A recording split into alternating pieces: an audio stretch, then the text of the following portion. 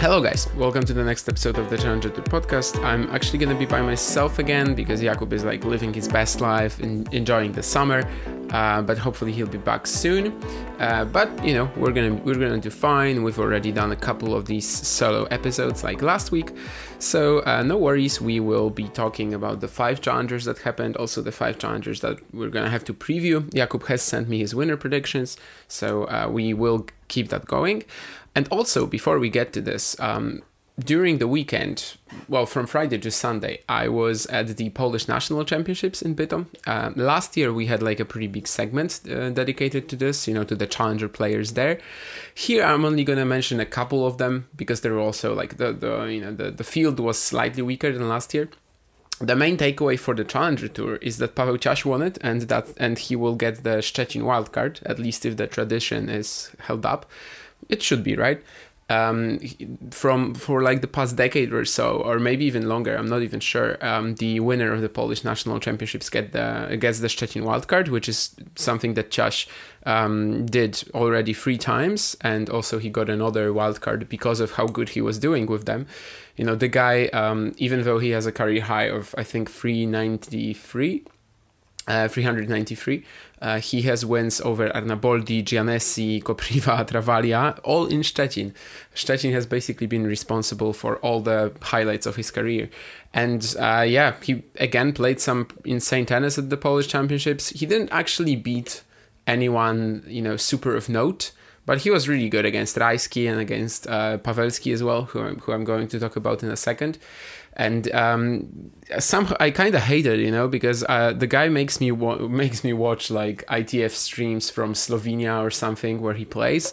And for example, recently he lost to Dalla Valle, winning 1 game, and yet somehow he's actually able to come to the Polish Championships and play like I don't want to say top 100 tennis, but you know, challenger level tennis at least.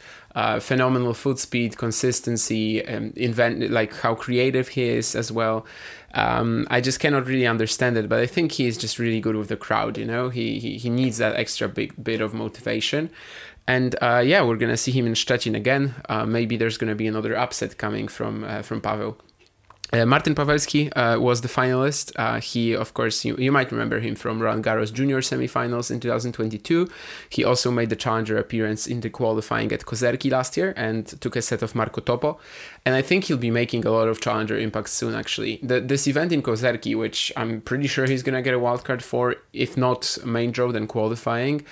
This is going to be really good for him. The chance to play at home on hard courts, I think that's something that he will really love with the serve that he has, with the insane power. He's kind of like Medjedovic, you know, right now, with just crazy pace, but at the same time kind of sloppy movement, and also fitness being a bit of a question mark. He actually saved over 10 match points in the 3rd round of the Polish Championships and then reached the final, which was pretty crazy. And I think if he gets to play a few challenger qualifyings at the end of the year, we might already see some big results from him. Another challenger player, I guess, was Daniel Michalski, of course, the top seed and the defending champion. He lost to Pavelski in the semis. Not a great showing, but I don't think it's going to reflect that much on his Tampere chances, which obviously I'm going to talk about later when we are previewing the events. And was there anyone else? Kacper Żuk had to withdraw, and he also withdrew from a few challengers, which kind of takes him out of the US Open qualifying race, which is unfortunate. Kaśnikowski lost to Rajski, which I guess you probably have to think of it as a bit of a surprise, but the 32-year-old Maciej Rajski is like an expert of making upsets. He has like a slice-heavy play style, and it really is just tricky to play. So I didn't see that much because it was on Thursday. I was only there from Friday to Sunday, but like, you know, you more or less know what happened if Rajski makes an upset, basically. And I guess that's more or less all challenger players there. I'm not sure if anyone else will like be featuring. Maybe some other players will get a Kozerki wildcard or Szczecin wildcard. Qualifying. Later in the summer, but then we're gonna talk about them, I guess. So basically the main takeaway is Paweł Ciaś getting another Szczecin wildcard and another Polish National Championships title. And with that, we might get to actually start reviewing the challengers that happened. We had 5 events. 2 of them Challenger 125s in Braunschweig and Salzburg. I have to say, by the way, that a lot of these European challengers this week played pretty fast. You know, Yassi for sure, Salzburg definitely, Braunschweig even looked really fast to me, maybe even more so than last year. I'm not sure what the difference would be. Maybe it was also fast last year, you know. But yeah, that's just a bit of a general thought. And let's just get to Braunschweig. I was there at the event last year. I didn't go in 2023. But you know, it's one of these challengers that always gets praised as one of the best in the world. It's been voted as the Challenger of the Year a few times. The venue is amazing. Great event for sure. Obviously, the nice spot in the calendar helps with the second week of Wimbledon, just allowing some high-ranked players to feature on the Challenger Tour. And we had Franco Agamenone beat all of them, like beat most of them, to clinch the title, which was completely out of the blue. His win-loss record for the year was, I believe, 11-18 before this week, and he was actually in huge danger of missing US Open qualifying, which might seem like a shock to you, because I mean, right now he's at 143 in the rankings. Like, how was he close to missing US Open qualifying? But that's because his UMAC semifinal points would be dropping soon. I mean, they still will be dropping soon. And he also didn't have these 125 for winning Braunschweig. But he played some insanely inspired tennis, and like the motivation, I think, was very clear. He beat a very strong field of opponents, a very strong set. Marterer, Daniel Altmaier, Hassan and Kotov. Against Taro Daniel in the second round, he had to save 3 consecutive match points in the deciding set tiebreak. Crazy run, honestly. The whole year, you know, Agamenone can play nothing and then suddenly does this. And in the final, he even got injured.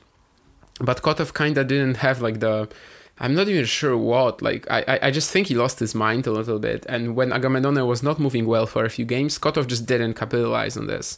But yeah, after the year that Agamenone has had so many first round exits, total shock. But well done to him, and yeah, he just ensures that he's going to be in the Grand Slam qualifying range for the US Open, and I guess for the Australian Open as well, probably, because I don't think he had that good of a second half of the season last year.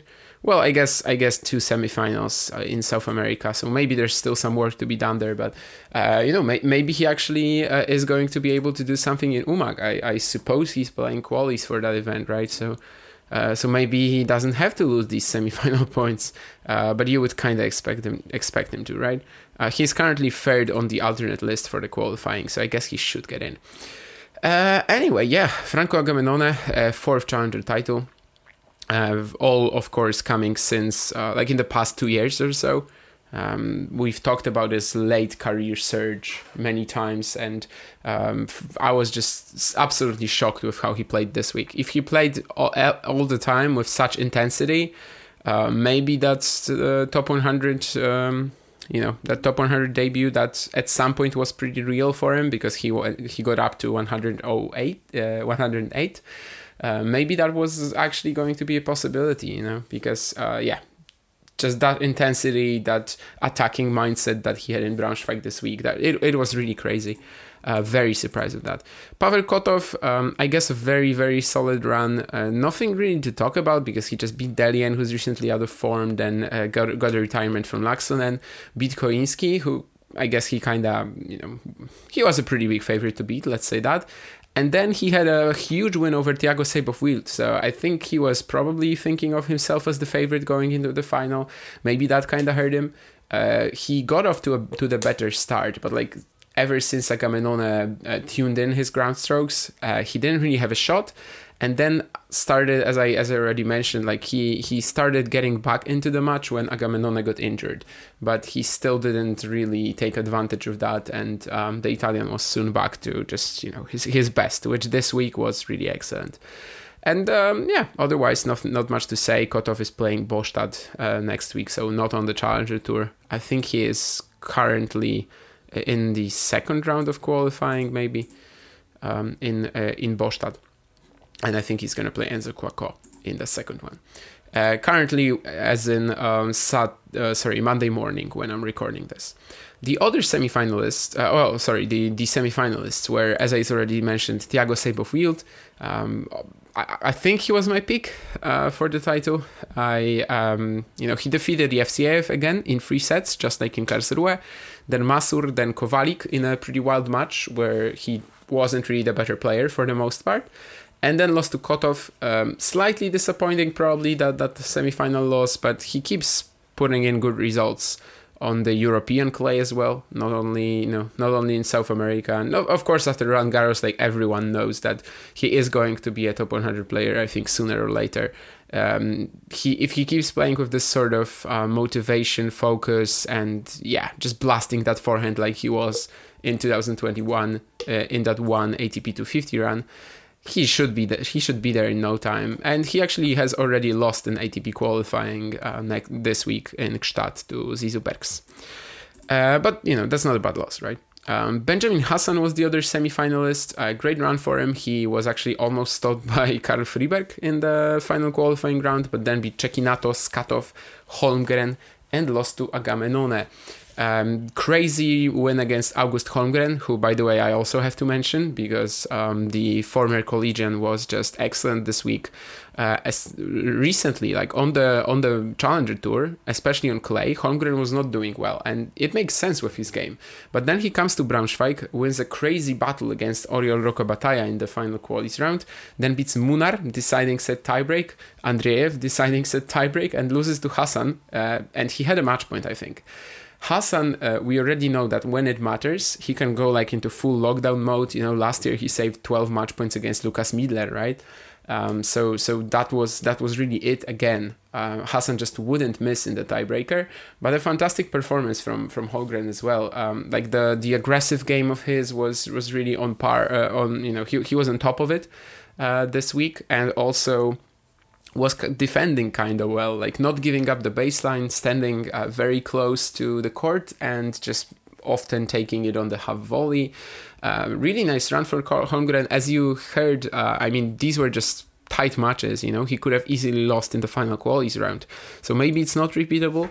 I don't know if it's repeatable on clay, but I really want to see him in like more, in challengers that would maybe suit him more right now. Excited to see if he can keep delivering, and I think he's into the top 400 for the very first time. And I guess that's it when it comes to Braunschweig. There's also, of course, the doubles, which were won by Pierre Herbert and Arthur Raymond. As you guys know, Herbert has not been focusing on doubles that much this year, but he actually played it in Braunschweig and won it, which should be, of course, no surprise. And then Salzburg, the other 125. And finally, guys, finally, we have a title for Sebastian Ofner in 2023. So Sebastian Ofner, as you probably know, phenomenal year. He's actually up to 58 in the ATP rankings right now. I thought he would be at 57, so I'm kind of surprised by that. I was counting if he has more Grand Slam points than Nakashima, and he seemed to have them, but maybe I actually miscounted something.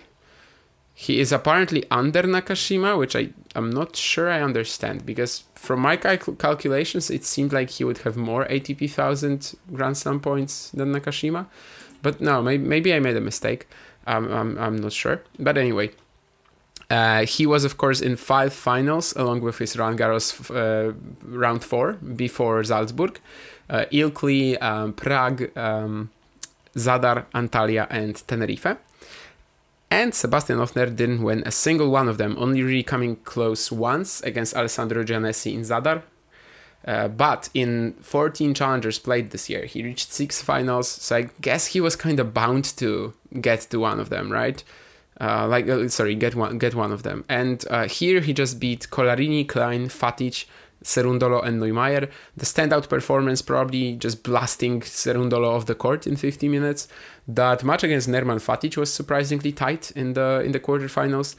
But eventually he beat Lukas Neumeier in the final. So I guess you could kind of say, like, with all due respect to Lukas Neumeier, that Ofner finally got an opponent in the final that was somewhat easy. I guess the previous one was probably Giannessi, where Ofner was also a pretty big favorite.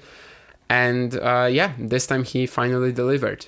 He only lost 1 point on first serve. So yeah, he dominated that final. 6-3, 6-2. Neumayer generated 1 break point while getting broken 3 times himself. Speaking of Lukas Neumayer, these conditions in Salzburg, every year, they seem to be kind of unique. And what happens is that, we just get a lot of these runs from maybe Austrian players who aren't exactly thought of as, title threats, but they do it. And last year, in 2022, Lukas Neumayer was already in the quarterfinals at Salzburg. So not that much of a surprise, I suppose, in that sense, but still, he beat Nagal, Bagnis, Monteiro, and Rola in a row. So an amazing set of wins. Didn't come close in the final. I guess it's now up to him to deliver in the next weeks, unlike he did last year, because after Salzburg last year, I don't think he really followed it up. So right now he is at 245 in the ATP rankings. So there's a big chance that Lukas Neumayer will be in US Open qualifying if he can just, pull off some 2 wins or something in the next couple of weeks. So yeah, that's what Neumayer will be trying to do now. I think right now with 245, it's probably not enough. So he probably needs at least one more decent result. But great stuff from the 20-year-old. And speaking of the semi-finalists, I already mentioned Juan Manuel Cerundolo, who was just blasted off the court. But this was still a very good week for him because I think he did enough to make the US Open main draw. Definitely, because he was at 100 in the rankings. So yeah, he basically did enough to make the US Open main draw, and this was the cutoff. Today, Monday, 17th of July, 2023, is the US Open main draw cutoff. So huge for Cerundolo to get this far, especially as the conditions in Salzburg just aren't that great for him. But he also had a very easy run, Maxime Chazal, Alex Barena, and then just Elias Ymer in the quarters, which was definitely the best win that he's had this week. The other semi-finalist we need to talk about, and it's Blaž Rola. The 32-year-old Slovenian, obviously once a top 100 player. I think in 2015 he had his career high ranking. And Rola had knee surgery, I think, and came back in April to, first lose in the second round of an ITF event, then win one. And then on the Challenger Tour, he had a couple of decent matches, for sure, but he wasn't maybe doing all that hot. And then he comes to Salzburg and pulls off wins over the likes of Andreozzi, Carballes Baena, Kopriva, Misolic, and from the qualifying makes the semis.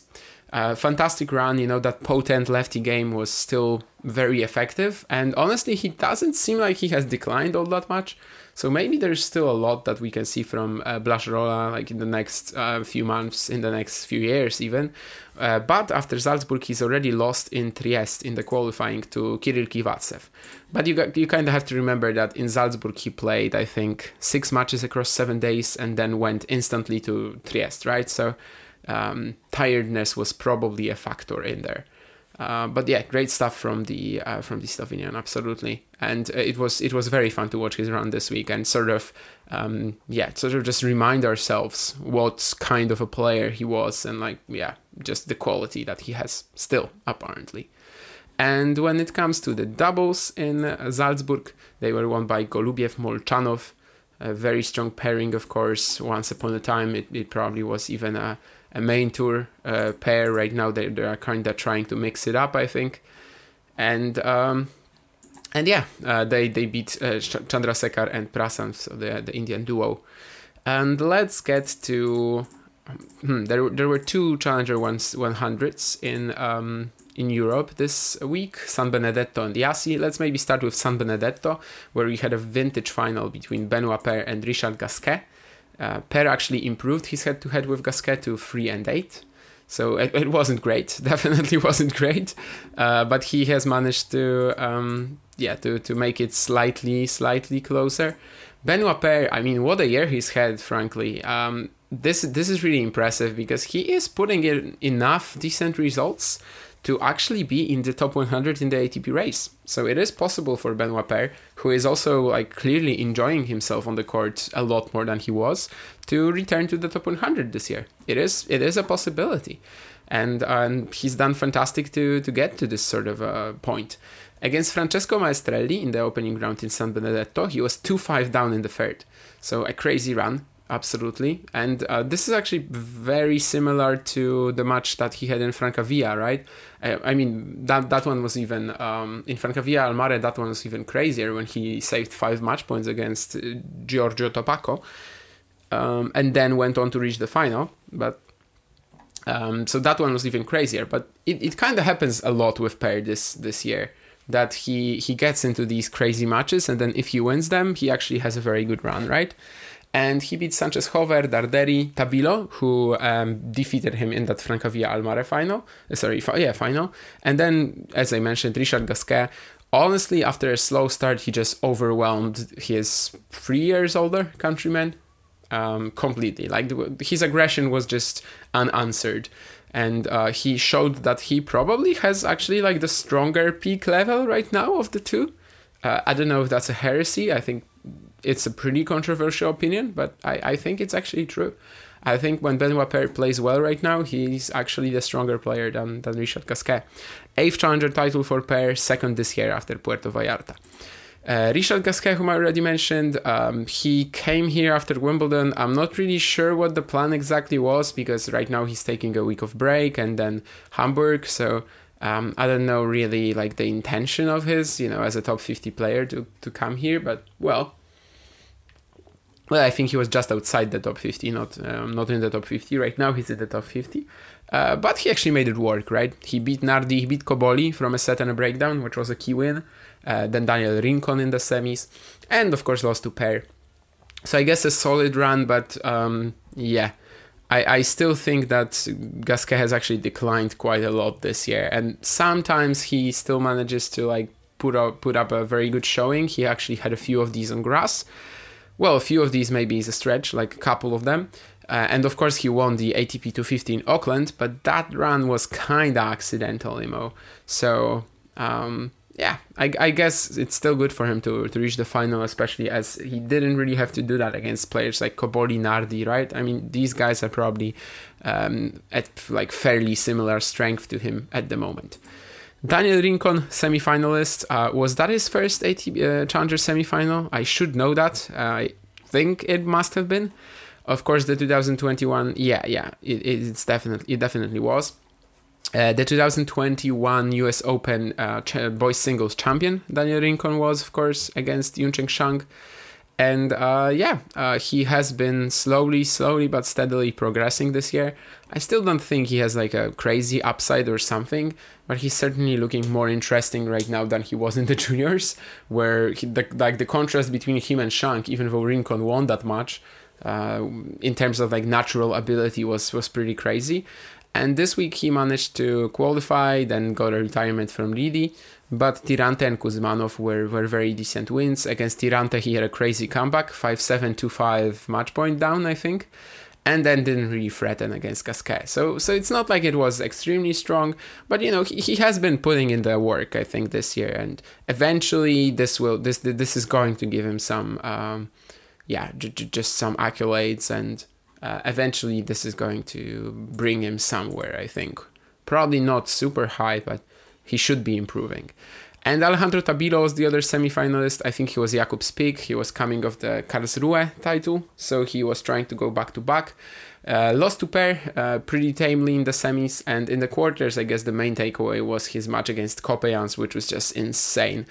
Kimmer coming off that Wimbledon run, which I thought was going to give him like a lot of confidence for this one. Did it? Maybe it did, but it wasn't exactly showing all the time, especially in how, he just couldn't seem to close this match out against Tabilo. He was 6-3, 3-0 up, then had like a number of breaks and breakpoint chances that could have basically ended the match. And still it was Tabilo actually, I think, maybe even saving a match point, 8-6, and winning 8-6 in the deciding set tiebreak. So that was like the big story. And of course Tabilo, after falling off to like almost outside the top 200 around March, around the end of February, he is really putting in some very strong results in the past few months. So this is just another one of them. And yeah, he was coming off the Karlsruhe title, obviously.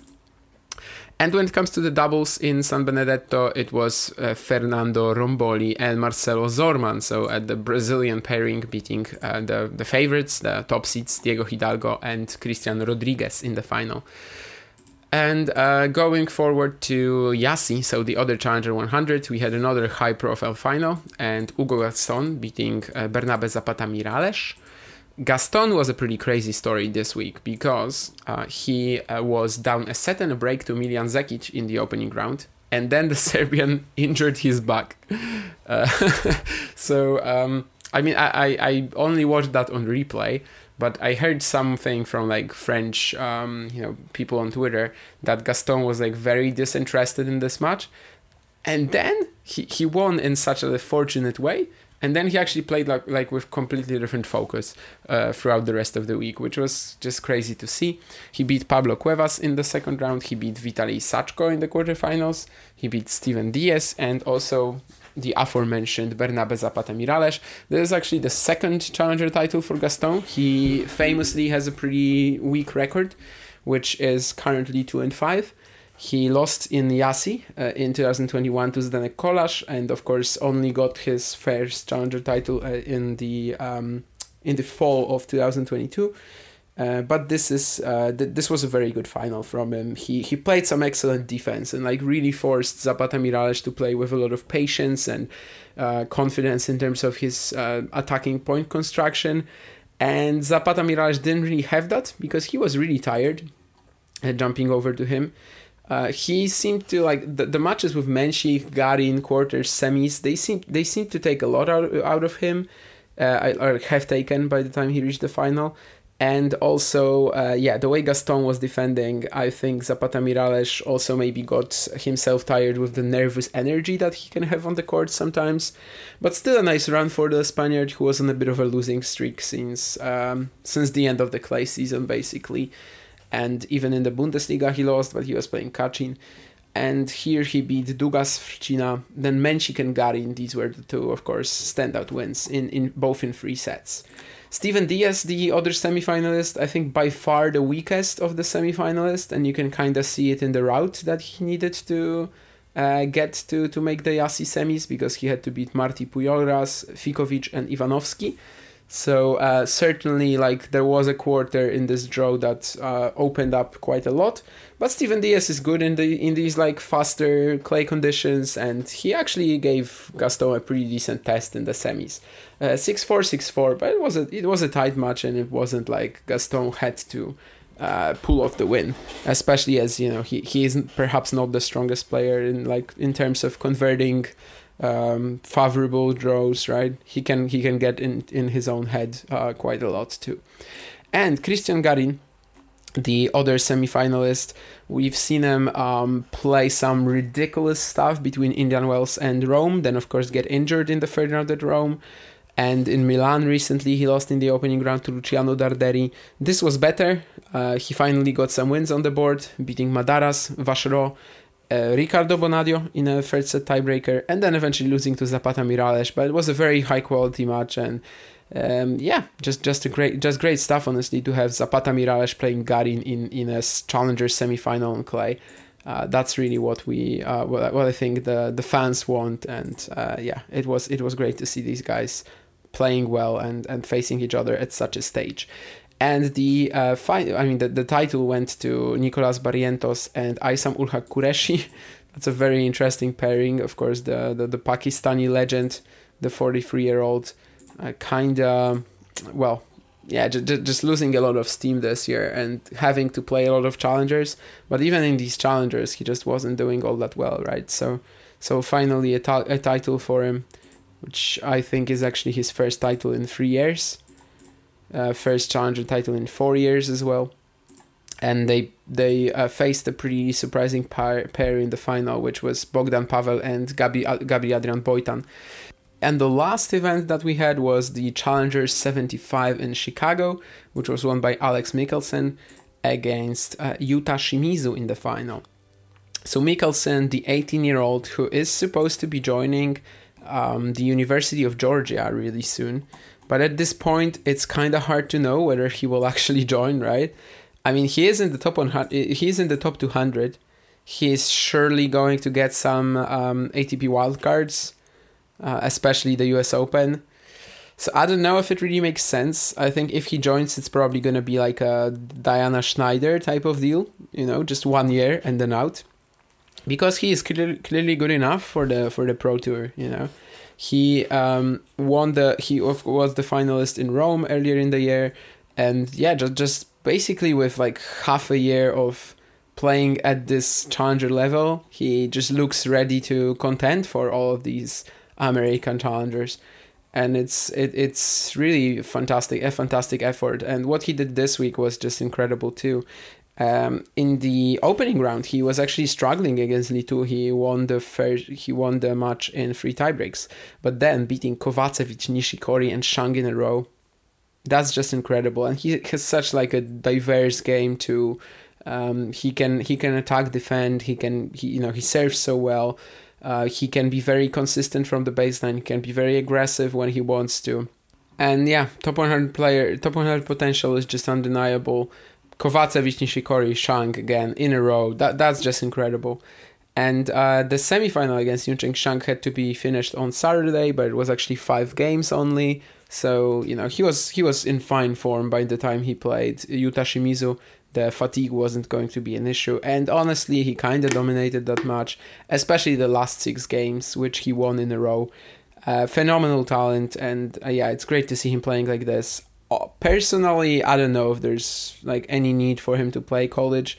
Yesterday, Noah Rubin tweeted on, just quote tweeted me on something like this and said that there are a lot of advantages to going like for a 1 year college, just 1 season in college, and basically no disadvantages. I don't know if that's actually like 100% true. Because if you're not gathering the pro experience for a year, that's a disadvantage, right? I mean, Mikkelsen can basically be playing Grand Slam qualifying in all 4 events very soon. So I don't know. Obviously, we have no idea what Mikkelsen will do. We'll see whether he's in Georgia, or maybe he wins a round or 2 at the US Open. Is it possible? It could be. Like it's not out of the question. But yeah, fantastic run for the 18-year-old who's been one of the main discoveries of this year, I suppose. It's kind of it's kind of weird to say that because he was a great junior, but just never expected him to produce this sort of a level this quickly. But we kind of knew since February already, I suppose, that this guy was going to be excellent very soon, and he did it. He already has a challenger title. Yuta Shimizu, who also reached his maiden challenger final earlier in the year, like Mikkelsen in Puerto Vallarta, which I already mentioned today because Per won it. And then actually was not on that good a run. Even in the futures, he wasn't really winning them. He had a bit of a losing streak in challengers. 1 quarterfinal in Tyler, but the guy has a pretty unpleasant game, I think. Kind of a Yoshihito Nishioka type of style. And he managed to beat Ivan Zhu, Yunseong Chung, Jason Jung, and Giovanni Pecci Pericard in a couple of tiebreaks in the semis. So as you can see, I mean, the run was a lot easier than Mikkelsen's, and I think it kind of showed in the final that the American was just vastly superior. But still a very solid showing for Shimizu. He's almost in the top 100 right now. And let's talk about the semi-finalists, who were, of course, Giovanni Pecci Pericard and Yuncheng Shang. Giovanni Pecci Pericard, I think this was more legit than his Lyon title even, because it wasn't on altitude. It was like a straight up, like pretty fast hard court, but still, Pecci Pericard managed to succeed on it, and I think that's huge for him. I think that's something that we have not seen yet from him. And I think it's a lot of good development, especially the wins over Sandgren and Layal, but also Adam Walton, and then just losing in a couple of tiebreaks to Shimizu. Maybe would have been easier for him if not for that match against Layal in the quarters, which was just crazy, and he was cramping in the third set, so could have been a little drained going into the semis as well. And the other semi-finalist was Yuncheng Shang. Many times, we've talked about him, and it seems like after that mono that he had in the first half of the year that really stopped him from achieving good results, it seems like he is actually back to great shape. He was, of course, in the quarters in Ilkley, then lost in the opening round of the qualis at Wimbledon, but was to Matteo Arnaldi in that blockbuster opening round.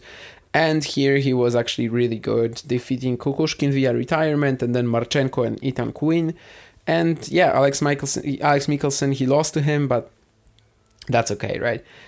So I think Shang will continue being a force on the Challenger Tour in the second half of the year. Absolutely has the game for that, I think. And also the doubles, the last thing that we were mentioning in terms of the recaps, they were won by Michaelis Libietis and Skander Mansouri. Libietis, after his pretty long break, I think. How long was he out? 5 years from the Pro Tour. He is already back into the top 200 of the doubles rankings. So pretty good stuff from the 31-year-old. And I guess with that, we are going to the match of the week and upset of the week section.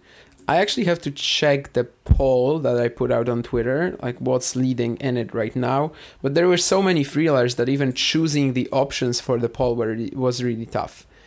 Let's see. Mikkelsen Nishikori is currently leading at 49%. I think the quality in that was a little all over the place, mostly because of the wind and how Kei was playing. I think definitely there were moments when his error count was a bit through the roof. But I think it still could be my match of the week. Even though there were some maybe more dramatic matches, maybe there were some high quality matches as well.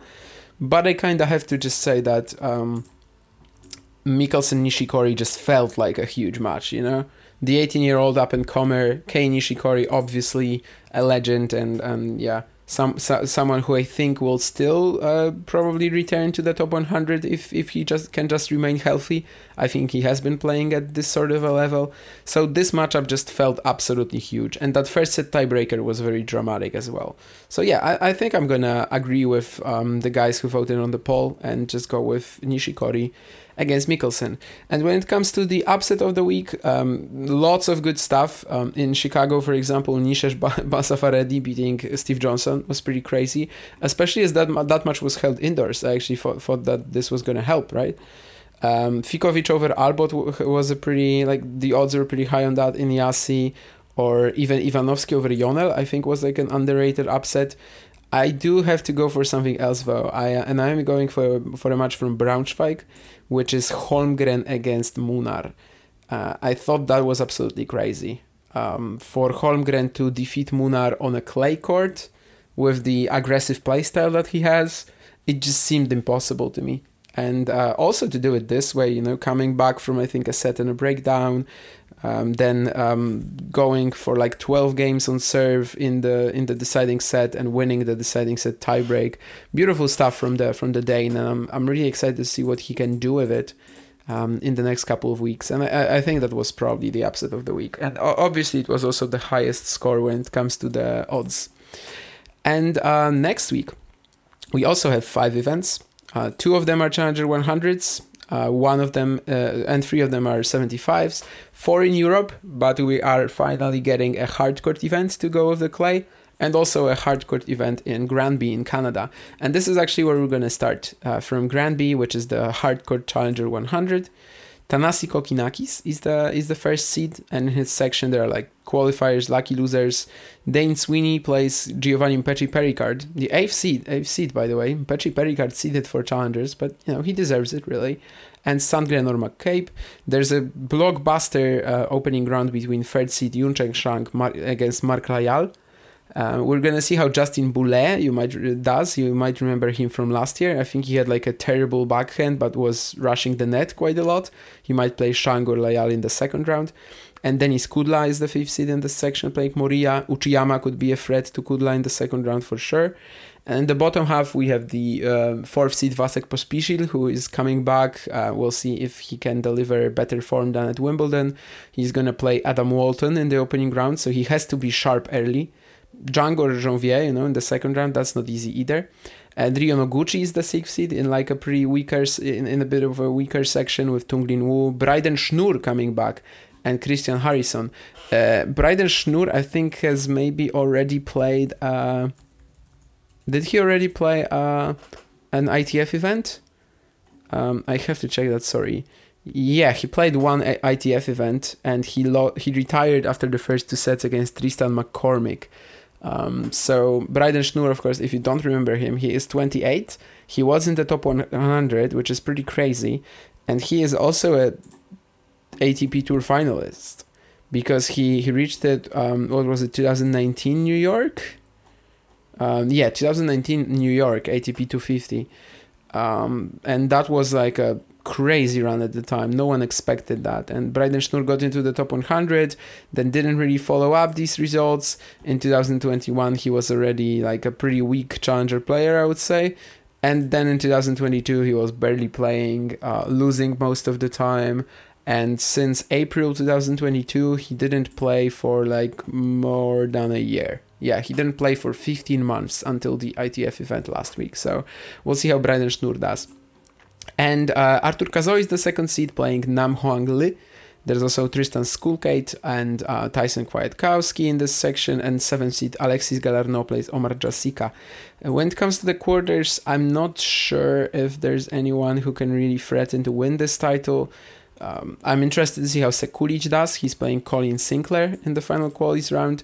And also Patrick Kipson, of course, had some big stories around him recently, but was mostly altitude clay, right? So I don't know if he can do it here on hard courts, especially in such a strong field. And Jakub's pick for this one, the picks that he sent me, is Yuncheng Shang, which I'm not going to follow up on. Shang is playing Layal in the opening round, and I just don't like the matchup.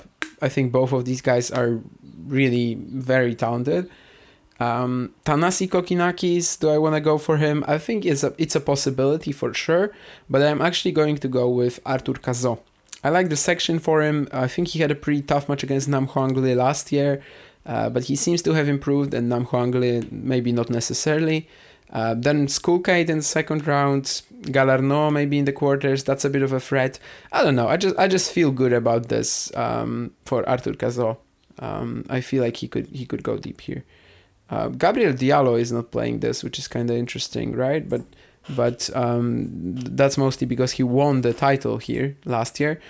But I think he's actually in Newport, right? Yeah, he is in Newport, and he's playing Kevin Anderson, the South African who is coming back from his retirement. So a very spicy round one matchup there. So that's why Diallo is not defending his title. He is simply in Newport.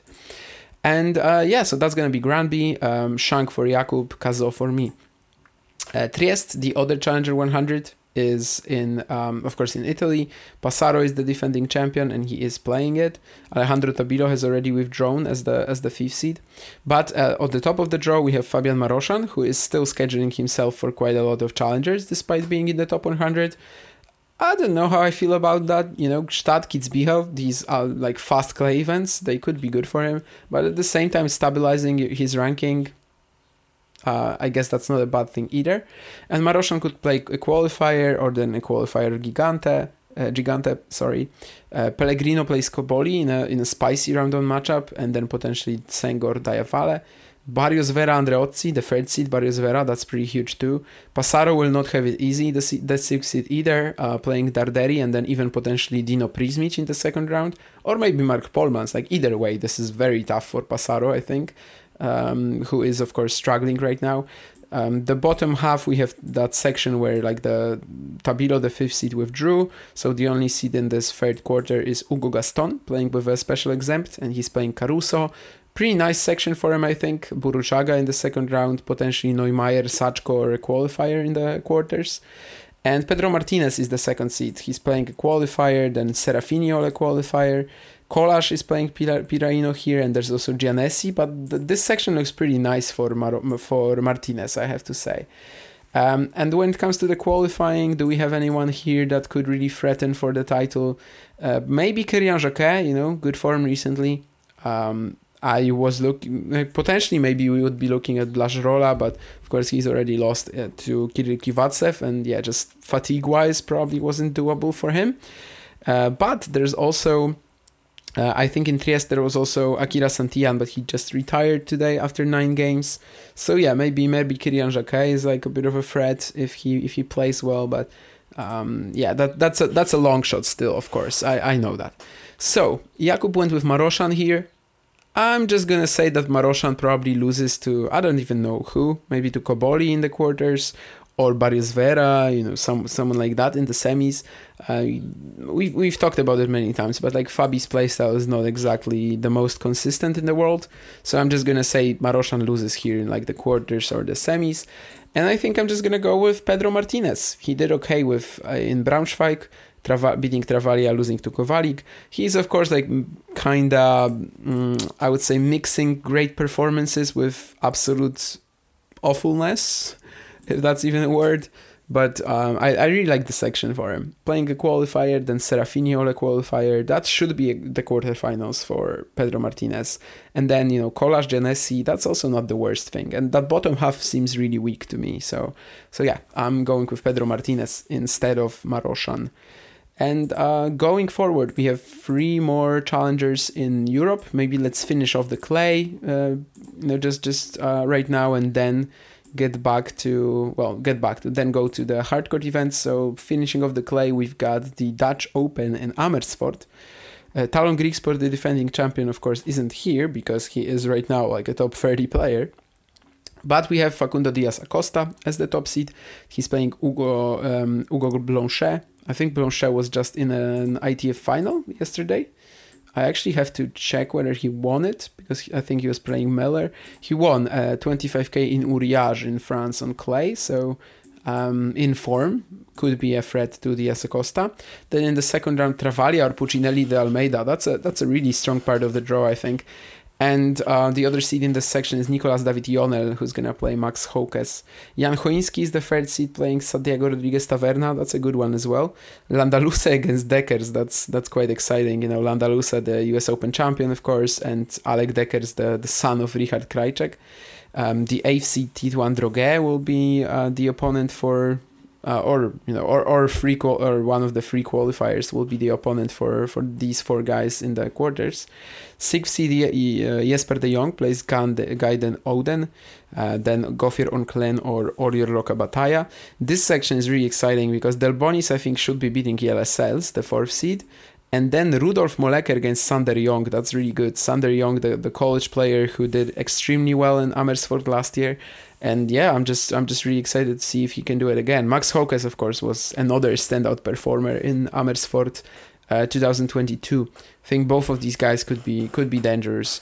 Then also we have the second seed Felipe Meligeni Alves playing Michael Hertz, and Henry Laaksonen or a qualifier in the second round. Also Maximilian Marterer, the 5th seed, could face Jakub Mensik or Manuel Guinard in the second round.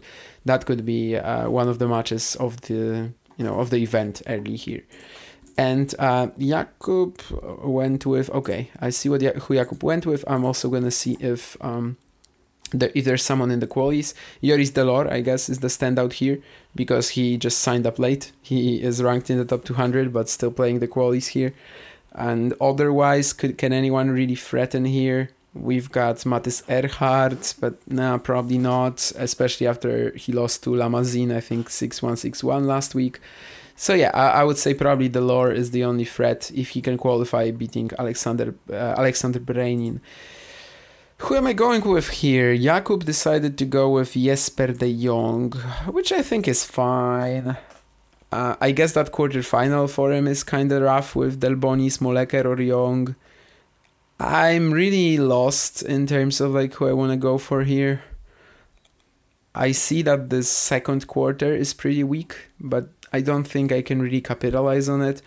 I'm kind of just wanting to pick Menchik, but he has an extremely tough draw, I think. If he needs to play Guinard, Marterer, and then Meligeni Alves, that's a nightmare. Diaz Acosta is always a possibility, having just broken the top 100, but he is playing Stefano Travaglia potentially in the second round, or even Puccinelli de Almeida. Yeah, sorry guys, I have no clue what to do. I'm just gonna go with Menchik. Why not? I'm just gonna go with the big talent. He has a tough draw, but at some point he's gonna be winning these events again. He of course has a title already at 17 years of age. So I'm just gonna go with Jakub Menchik. I think it's a fine selection. Tough draw, but who cares? He can do it all. And then Tampere, the last event on clay. Zsombor Piros, the defending champion, is the top seed. It would be good for his top 100 chances if he defended the title for sure. He is playing Moes Ekargui, then Henry Squire or a qualifier. There are two Poles potentially playing each other here in the second round. Daniel Michalski should be in the second round because he's playing a Finnish wildcard, Patrik Kaukovalta. And then Max Kaśnikowski, will he be in the second round? Who knows? Ricardo Bonadio is his opponent. Lukas Klein should be a threat. He is playing Elmar Ejupovic though in the first round, and Ejupovic has we know that he has a knack for upsets. Fonio or Kopriva, their second round opponents, and Dalibor Szczina is also in this section. We recently had a Klein Szczina, right, in Prostayov, and it was a pretty good match won by Szczina in the quarters, in 3 sets, or the semis. Actually, I think it was the semis. I wouldn't have anything against Klein Szczina facing each other again here. Eduardo Lavagno is the 8th seed, playing Nicolas Sanchez Izquierdo. I like seeing Lavagno seeded, by the way. That's something that gives me a lot of joy with the year that he's had. Pretty amazing breakthrough. Kimmer Kopejans as the 4th seed. He can play a qualifier and then Rincon or a qualifier. And yeah, Sumit Nagal, the 7th seed, faces Iji Vesely. There was a very interesting thing with Iji Vesely, which we have to talk about, because he was actually in 2 draws this week. He was in the qualifying in Amersfoort, and he was as a wildcard in the main draw in Tampere. So, of course, eventually he was withdrawn from Amersfoort. He's actually playing Tampere. And then Nagal or Vesely will play Reis da Silva or Hassan. And there's also a huge one here. Christian Garin also picking up a wildcard, playing Nino Serdarusic in the opening round. And then potentially Zekic or Dugas. So, in the qualifying, do we have anyone else who's like a threat to win this tournament? I don't really think so. Vashro is the top seed. Duja Ajdukovic maybe. Such a good year for him, or at least the last few months, right? So maybe Ajdukovic, if he qualifies, could be dangerous. But otherwise, probably not. Jakub is picking Lukas Klein, going with the Slovak magic there. I don't like Klein as a pick here that much. I think, Szczina in the quarters potentially, even Ejupovic in the first round, Kopriva in the second round. That's kind of tough, but, I like Klein as a player, so I wouldn't really mind him winning. I think my lead over Jakub is just 1 point right now, though, so I kind of have to be strong in my predictions here. Zsombor Piros is a possibility. Michalski or Kaśnikowski in the quarters for him, or Bonadio, that's not that tough, and he should be getting through the first 2 rounds. I think I might be picking Piros. The other things, like the other concepts I have in my mind, is Kopejans again, and Christian Garin. I think Garin is a possibility too. He's so good, and he just had a nice run in Yassi. The question is whether I can already pick him. He's playing Serdarusic in the opening round. I guess that's the only threat, though. Well, Nagal is a threat as well. No, I'm actually going to change from Piros to Garin. I feel pretty strongly about it. After making the semis in Yassi, I think he should be ready for an even deeper run here. I'm going with Christian Garin. So, as we are arriving into the last event, Pozo Blanco, the hardcourt challenger in Spain, and this is the one where they actually only play in the morning and then in the evening, because there's the heat in Pozo Blanco is so huge. I think right now they maybe they even stopped playing in the morning. They actually start matches at 7 p.m. Absolutely crazy, but that's what they need to do. It's like 35 Celsius or something every day in Pozoblanco, basically. So, ridiculous stuff. Constant Lestienne, the defending champion, is of course not here. He is in the top 100, although might not be for long because his year is full of injuries. The top seed is Hugo Grenier, though. I have to check that, but wasn't he... No, it was Segovia that he won last year. Sorry, not Pozoblanco. But he seems to love hardcourts in France, you know. Runner-up in Alicante 2021, won Segovia 2022, and won Les Franceses del Valles 2023. So maybe he's a threat here again. Pierre Gerber is his opening round rival. They could play Alibek Kakhmazov in the second round. Antoine Escoffier, the 6th seed, playing Dominic Palan. That's pretty interesting as well. And Mattia Bellucci, the third seed, is playing Luis Vessels. Vessels, I mean, quite a big game, but he mostly does well on clay. But maybe actually the hard courts in Spain could be good for him too, and maybe he could threaten Bellucci. Antoine Bellier or Danadet will be their second round rivals. This is a very exciting section with Spaniards only so far, but there will be a qualifier involved too. And Fernando Verdasco plays Pablo Llamas Ruiz, and then potentially Alejandro Moro Cañas in the second round. That's pretty huge, right? And maybe it's going to be another Spaniard from the qualifying joining them. Ricardo Sberankis, the 7th seed, is playing the YouTube legend Jules Marie. Emilio Nava is the 4th seed, coming off clay final or title recently. Title, right? He eventually managed to beat Tito Androgué, or did he? Jesus, I cannot remember right now who won that crazy match. Which is crazy. Yeah, of course he beat Droga. He saved too much points in the second round. In the second set.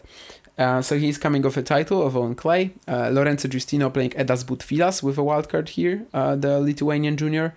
Interesting, actually. I think he should be beating Giustino. And a lot of Lithuanian action here, I suppose, with Berankis and Butfilas in the same quarter, and also Vilius Gaubas in the qualifying, but Gaubas lost yesterday. Cem Ilkel was in a 25k final on Sunday, and he's playing Adrian Menendez Maceiras in the first round. And the Spaniard is, I think, retiring this week because he hasn't been active in a while, right?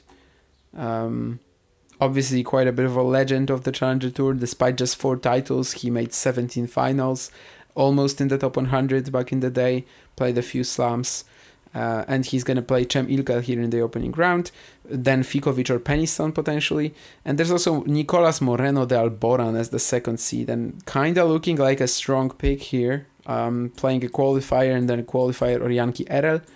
Let's see if there's anyone in the qualifying of note. Ben Locke playing Mats Rosenkrantz. I think this is a rematch for a Gaiba Grass final 2 years ago.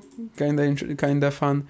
Philippe Pelivo playing Dali Blanche in the second round. That's one that I'm probably gonna tune into today. Zuckerman playing Ulysses Blanche.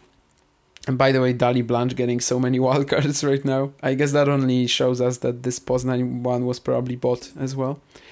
But yeah, anyway. Jakub picks Moreno de Alboran here, and I totally get him because looking at this draw, I just really enjoy his section, you know, qualifier, then RL qualifier. Ilkel, he lost that 25k final pretty tamely. I don't think he's at the top of his game at the moment. So yeah, I like that opportunity for him, I think. Otherwise, Nava, yeah, I mean, he is okay on hard courts, right?